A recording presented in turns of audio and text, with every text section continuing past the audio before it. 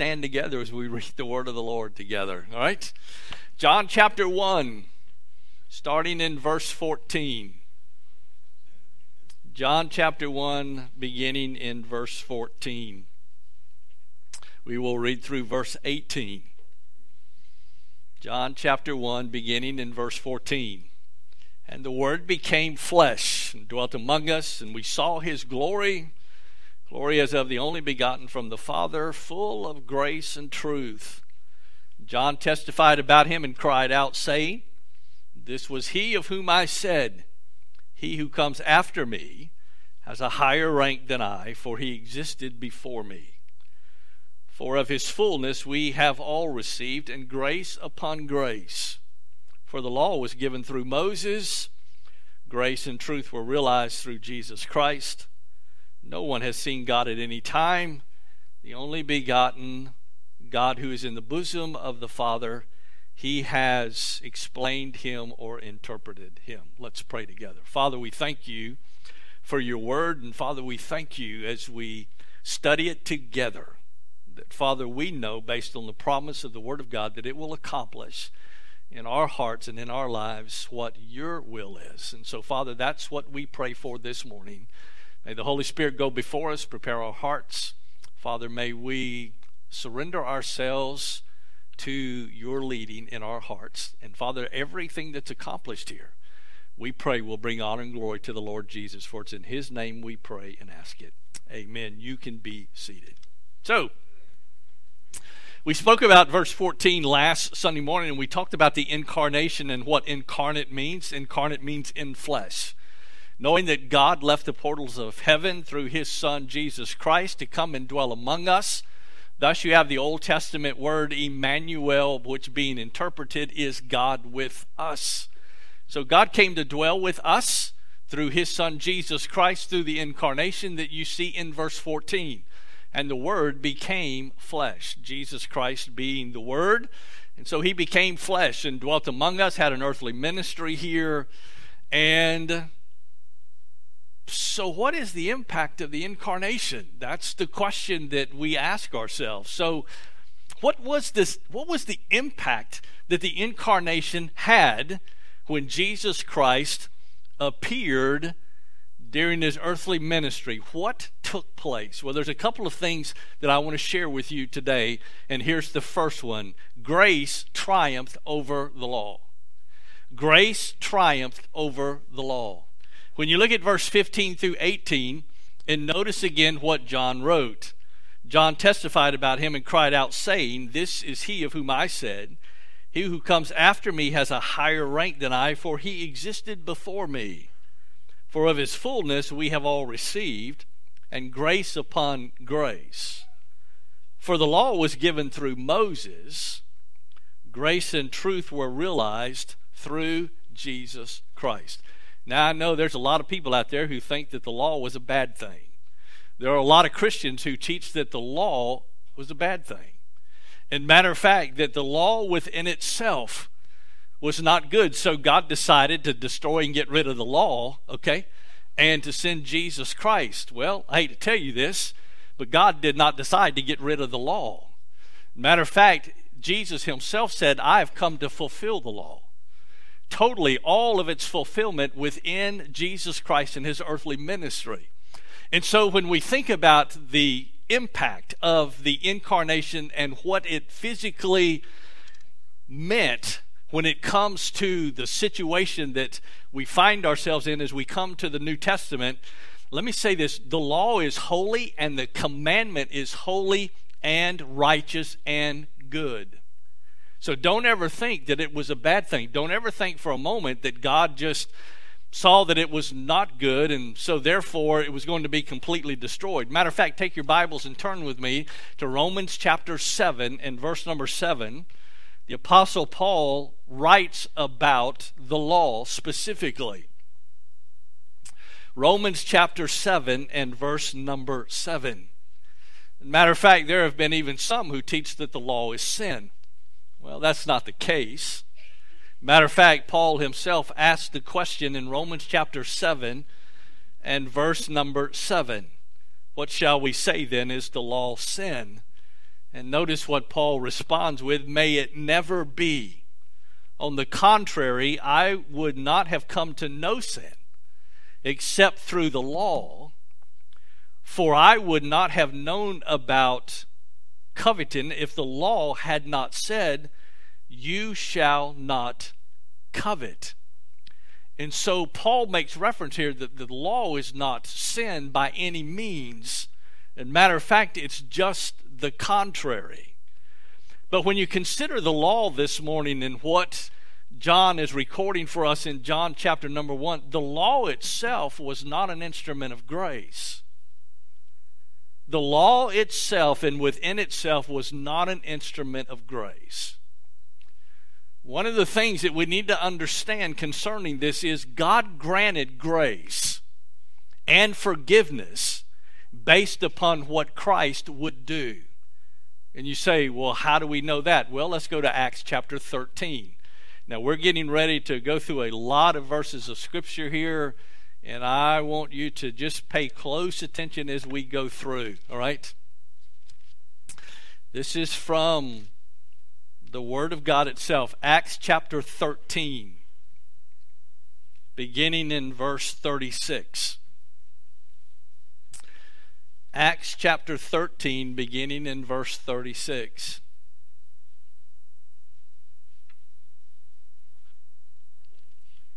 For David, after he had served the purpose of God in his own generation, fell asleep and was laid among his fathers and underwent decay. But he whom God raised did not undergo decay. Therefore let it be known to you, brethren, that through him forgiveness of sins is proclaimed to you. And through him everyone who believes is freed from all things. Now notice the last statement in verse 39, from which you could not be freed through the law of Moses. That is substantial. You could not be freed through the law of Moses. And let me tell you one of the reasons, because you couldn't keep all of it. And matter of fact, we would break the very first commandment itself. And so therefore, here's what the Scripture says. You break one of them, you're guilty of it all. And so therefore, when it comes to the law, from which you could not be freed through the law of Moses. Let's go to Romans chapter 3. Romans chapter 3.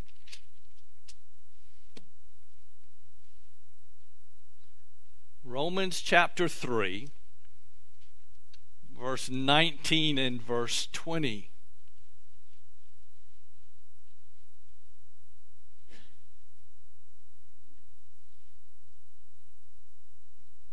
Matter of fact, let's just do this. We'll read down through verse 22, okay? Beginning in verse 19. Now we know that whatever the law says, it speaks to those who are under the law, so that every mouth may be closed and all the world may become accountable to God. Because by the works of the law, no flesh will be justified in his sight. For through the law comes the knowledge of sin. The law is the schoolmaster. The law is what points us to sin. The law is what allows us to know about sin. Verse 21, but now apart from the law, the righteousness of God has been manifested or revealed, being witnessed by the law and the prophets. Even the righteousness of God through faith in Jesus Christ for all of those who believe, for there is no distinction. For all have sinned and fall short of the glory of God, and Paul continues the subject. So we see that the law, there is no flesh justified under the law. Let's go to Galatians chapter 2. Galatians chapter 2. Paul writing about this to the church at Galatia. Galatians chapter number 2. Galatians chapter 2, verse 15 to verse 16.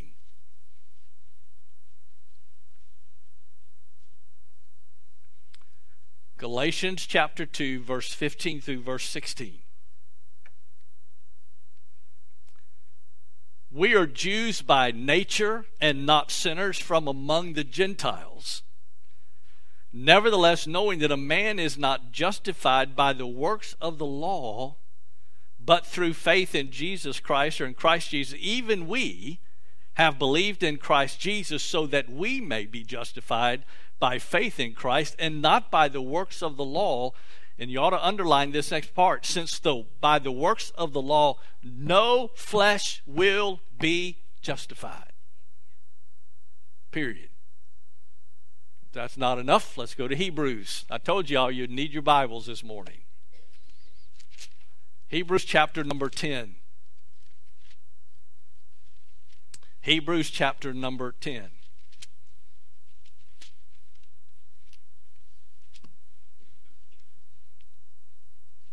And you've often heard it said that if the law could have accomplished what was necessary, then there would have been no need for Jesus Christ to have come in the flesh.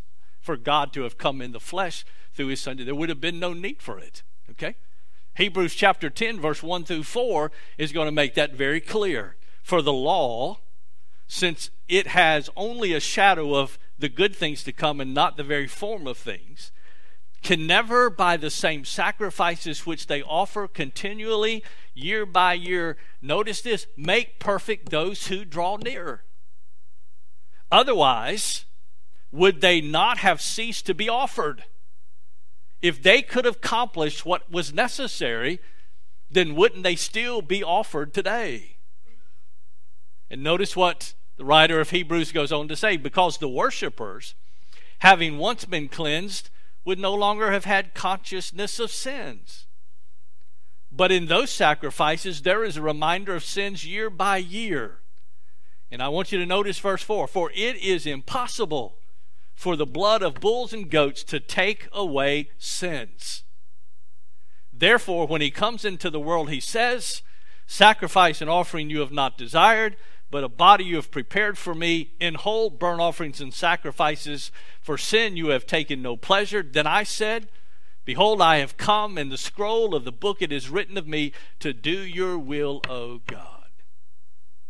So if the sacrifices in the law could have accomplished it, then why did Jesus Christ come?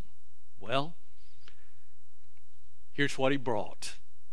He brought the full realization of grace and truth. John chapter 1, go back to John chapter 1, and now you'll understand the statement in verse 17, for the law was given through Moses, grace and truth were realized through Jesus Christ. What did he bring? He brought the full realization of grace and truth. Why do you think in John chapter 14 and verse 6 Jesus said, I am the way, the truth, and the life?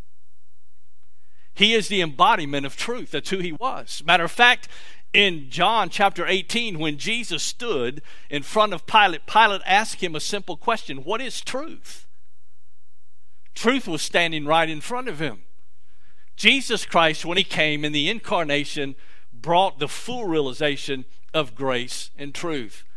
Let's go back to Romans chapter 3 and verse 24. Romans chapter 3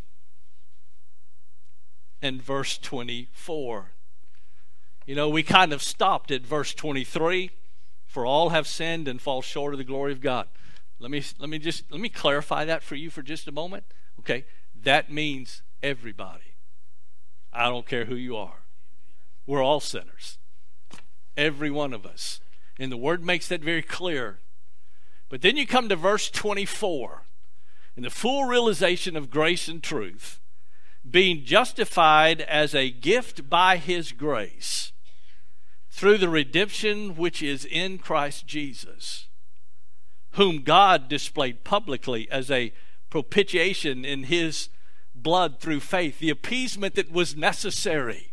The only thing that could bring appeasement to the wrath of God had to be a sinless, perfect sacrifice. And a final one was brought.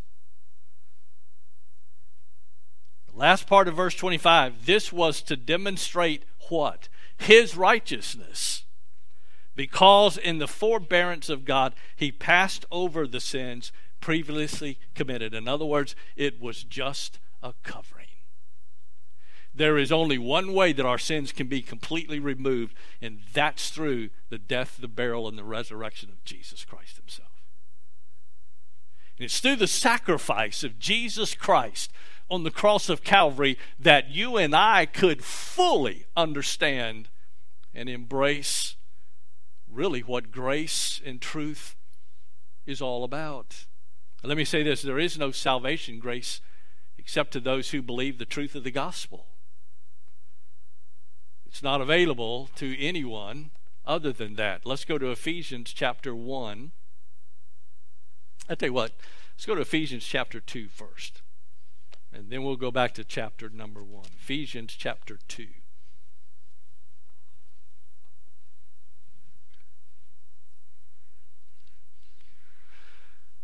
Only one way we can be saved.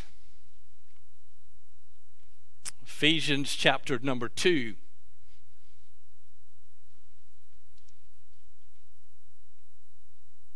Verse 8 and verse 9 makes it very clear. For by grace you have been saved through faith. For by grace are you saved through faith. And that not of yourselves. And I want you to notice the last part of verse 8. Why? It's the gift of God. And then when you come to verse number 9, he makes it real clear and very plain. Not of works. The law was about keeping the law. The law brought about all of those functions of the law and all of the sacrifices and all of those things that had to take place. And my dear friend, today there is absolutely nothing you can do to work your way to heaven. Absolutely nothing. Not of works. Why? Because here's what could take place. If we were able to become right with God based upon what you and I've done, then let me tell you something. Then we would have room to be able to boast about it. But look what I did. Look what I accomplished. Look what took place. Boasting is completely removed here because it is the gift of grace. Look back at chapter 1 of Ephesians and look at verse 18.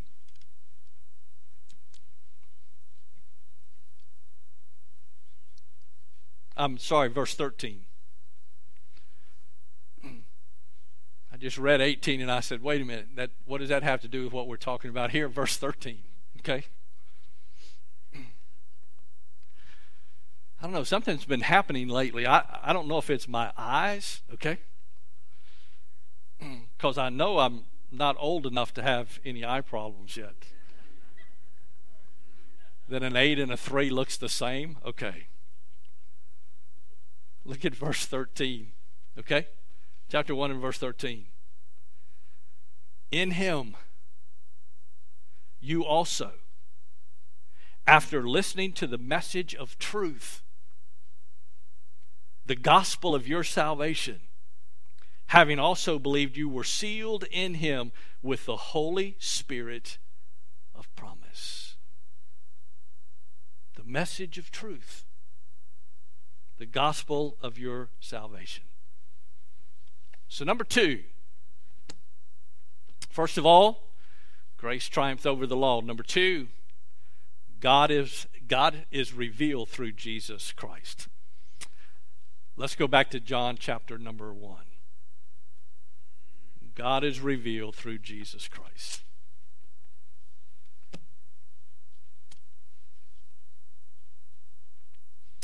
John chapter 1 and verse 18. No one has seen God at any time. The only begotten God who is in the bosom of the Father. He has explained him. Let me give you just a little quick. That's because I want to share a Greek word with you. So therefore, what you will see, they were already running together and they come out as one, okay?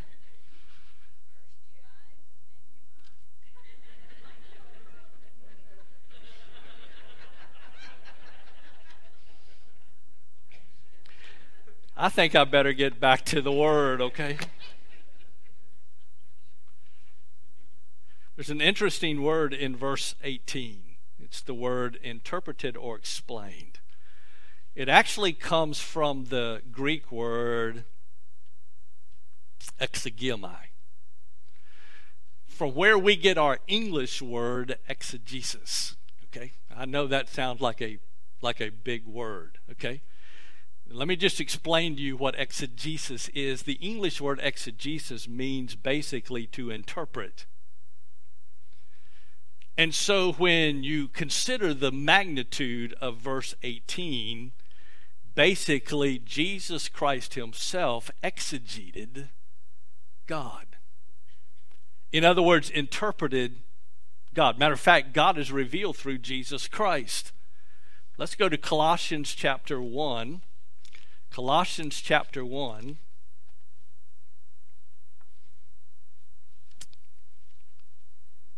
Paul writing on this same subject to the church at Colossae.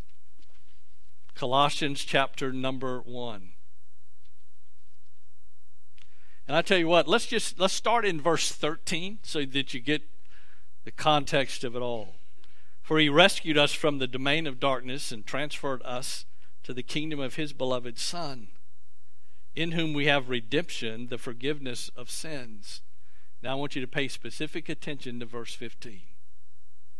He is the image of the invisible God. And let me tell you the significance of that word, image of the invisible God. He was the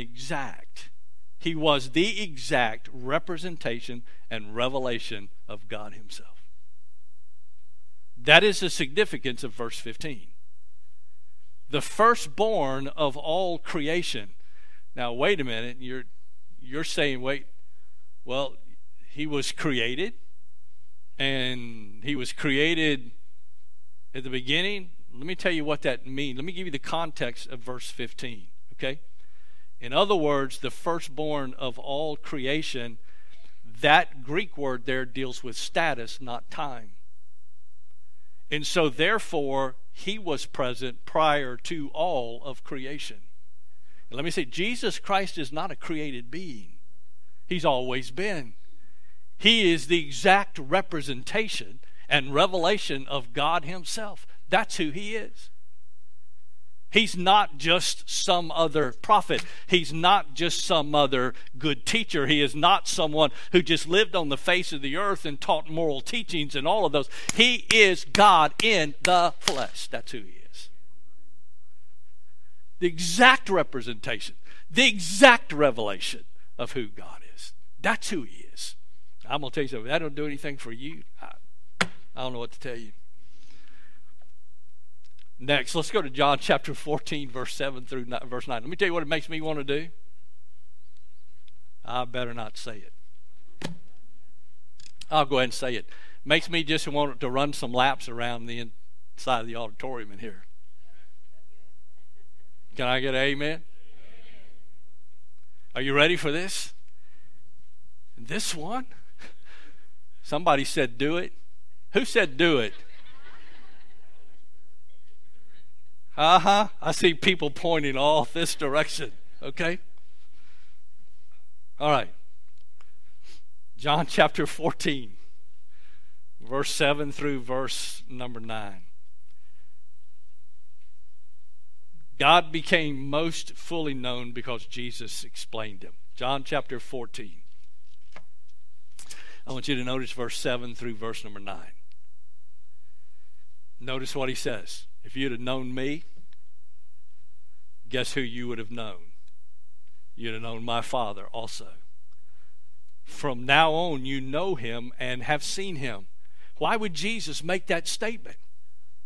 I will tell you why. He's the exact representation and revelation of God himself. So here's what he tells his disciples. That's who I am. And then Philip said to him in verse number 8, Lord, show us the Father, and that's enough for us. He's standing in front of you, Philip. When you look at verse number 9, Jesus said to him, have I been so long with you, and yet you have not come to know me, Philip? In other words, don't you really know and understand who I am?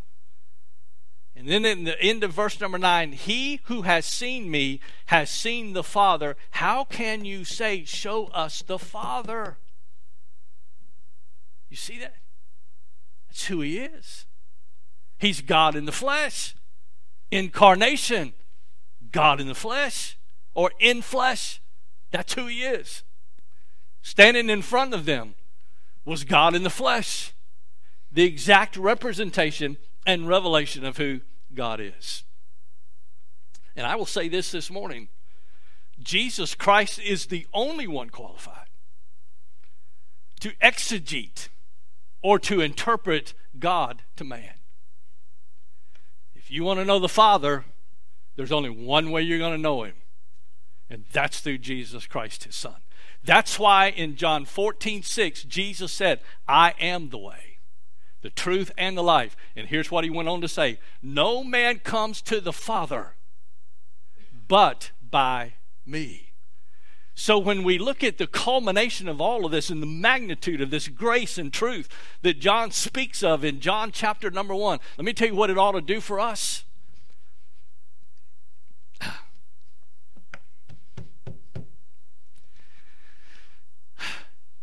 Do you understand what you have in your salvation this morning?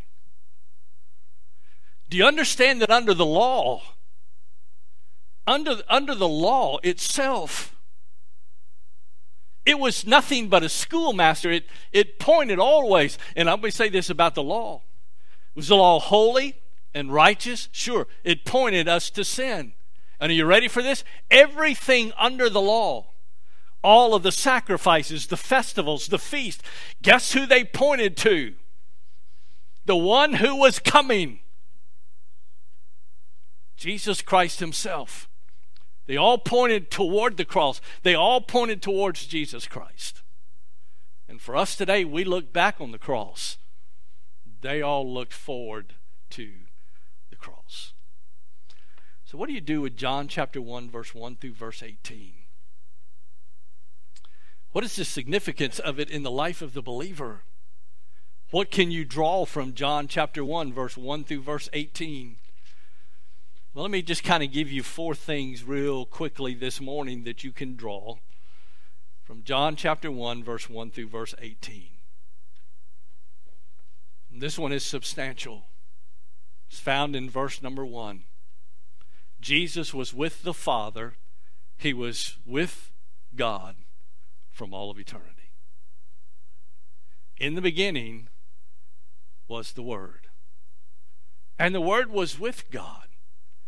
So we know from the Scripture itself that Jesus Christ was with the Father from all of eternity. Is that substantial? Sure it is. Because there are a lot of teaching out there today, and there are those who teach that Jesus Christ was created. He was not. He was present from all of creation. Genesis chapter 1. Verse 27 and verse 28, let us, plural pronoun of us, speaking of all three present at the time of creation, let us make man in our image. So we know that he was there. We know that he was present. Number 2, the Word became flesh. God, Emmanuel, God with us in the flesh, God himself come to dwell among us through his Son, Jesus Christ, the only begotten of the Father. Significant? Yes. Why? Because you and I would have no hope today outside of the death, the burial, and the resurrection of Jesus Christ. He came for what reason? Well, Jesus said, I've come to do what? To give my life a ransom for many. Did he willingly lay down his life? He did. Matter of fact, Jesus said, no man takes my life unless I lay it down or give it willingly. So when we consider the magnitude of the Word becoming flesh, he knew where he was going. Luke 19:10, Jesus said, I've come to seek and to save that which was lost. He knew why he was here. And I have people tell me this all the time. Well, you know, he didn't know for sure that that was where he was headed. Really? Okay. Then number 3. Jesus brought the full expression of grace and truth to mankind. He is the full expression of grace and truth. It's who he is. Grace. I know people try to define grace. I don't think you and I will ever get our hands and arms around the magnitude of the word grace. Because I will tell you this morning, and this is speaking personally of me, okay? I by no means in no way am deserving of his love and his grace. But it's because of his grace and because of his love that I can have a relationship with him. Do we understand the significance of that relationship?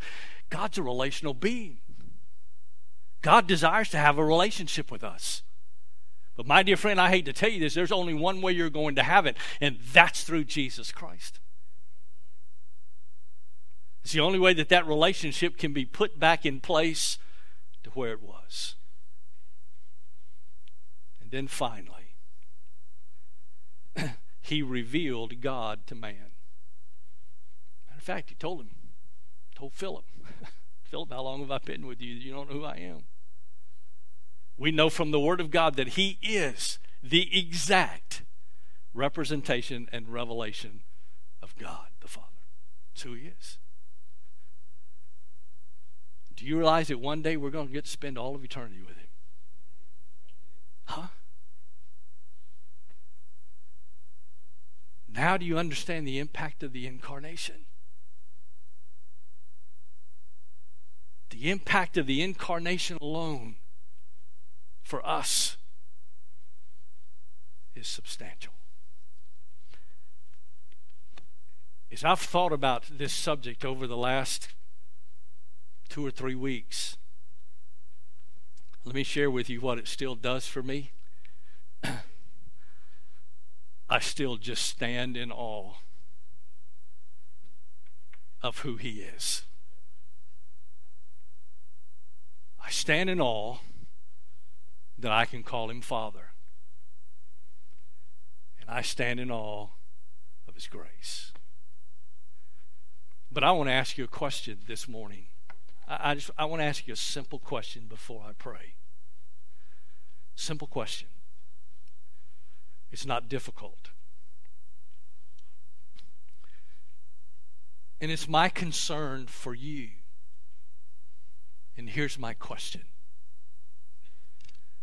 Do you know for sure that you have been born again? Do you know for sure that you're saved? Do you know that for sure? If you don't, I urge you today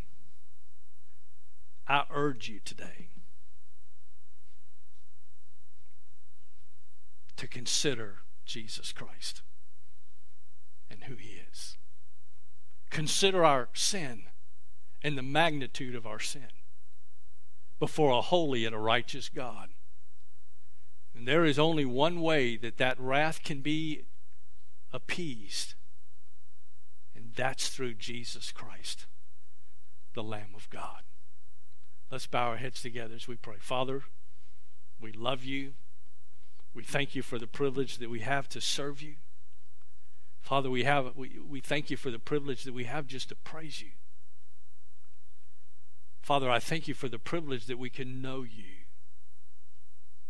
and know you in a personal, intimate way. And Father, I pray for all of those who are seated in this auditorium this morning. Father, I pray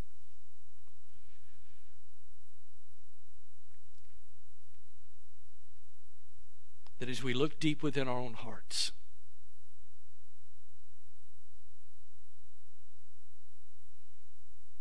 do we know you? And Father, I pray if that answer is, I don't know for sure, I don't know. Father, I pray that the Holy Spirit would speak to their heart. Father, through your word, they would come to understand and realize that they're a sinner, lost, condemned already before a holy and a righteous God. But Father, I thank you that Jesus Christ came in the flesh and dwelt among us, died a heinous death on the cross of Calvary, 3 days later rose again, making it possible for the propitiation or the appeasement of a debt we could never pay ourselves. And so, Father, this morning, we place into your hands, may your will be done in the hearts and lives of all those who are here. And we ask all of this in Jesus' name and for his sake. Amen. I'm going to ask you to stand together with me. The Red's going to come lead us in a hymn of invitation this morning. And as he does, won't you step out and come this morning, Brother Red. Just as I am, without one plea, but that thy blood was shed for me, and that thou bidst me come to thee, O Lamb of God, I come,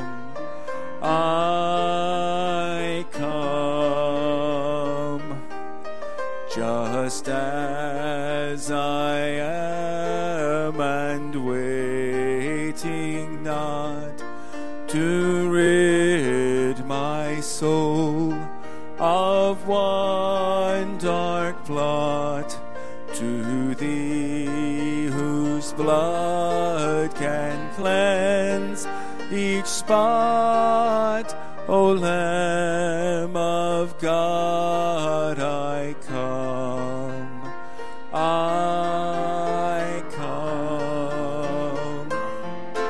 I come broken to be mended, I come wounded to be healed, I come rescued to be rescued, I come empty to be filled, I come guilty to be pardoned by the blood of Calvary's Lamb, and I'm welcome with open arms, praise God, just as I am, just as I am, thou wilt receive, wilt welcome, pardon, cleanse, relieve, because thy promise I believe, O Lamb of God, I come, I come, just as I am, thy love unknown hath broken every barrier down, now to be thine, yea, thine alone, O Lamb of God, I come, I come. I come broken to be mended, I come wounded to be healed, I come desperate to be rescued, I come empty to be filled. I come guilty to be pardoned by the blood of Christ the Lamb. And I'm welcome with open arms, praise God, just as I am. Just as I am, though tossed about with many a conflict, many a doubt, fightings within and fears without.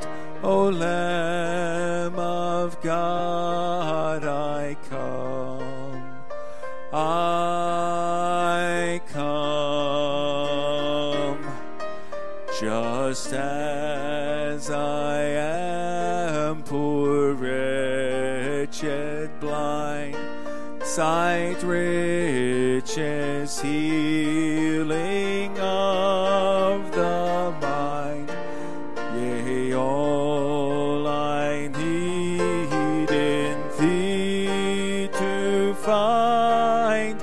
O Lamb of God, I come, I come. I come broken to be mended. I come wounded to be healed. I come desperate to be rescued. I come empty to be filled. I come guilty to be pardoned by the blood of Christ the Lamb. And I'm welcome with open arms, praise God, just as I am.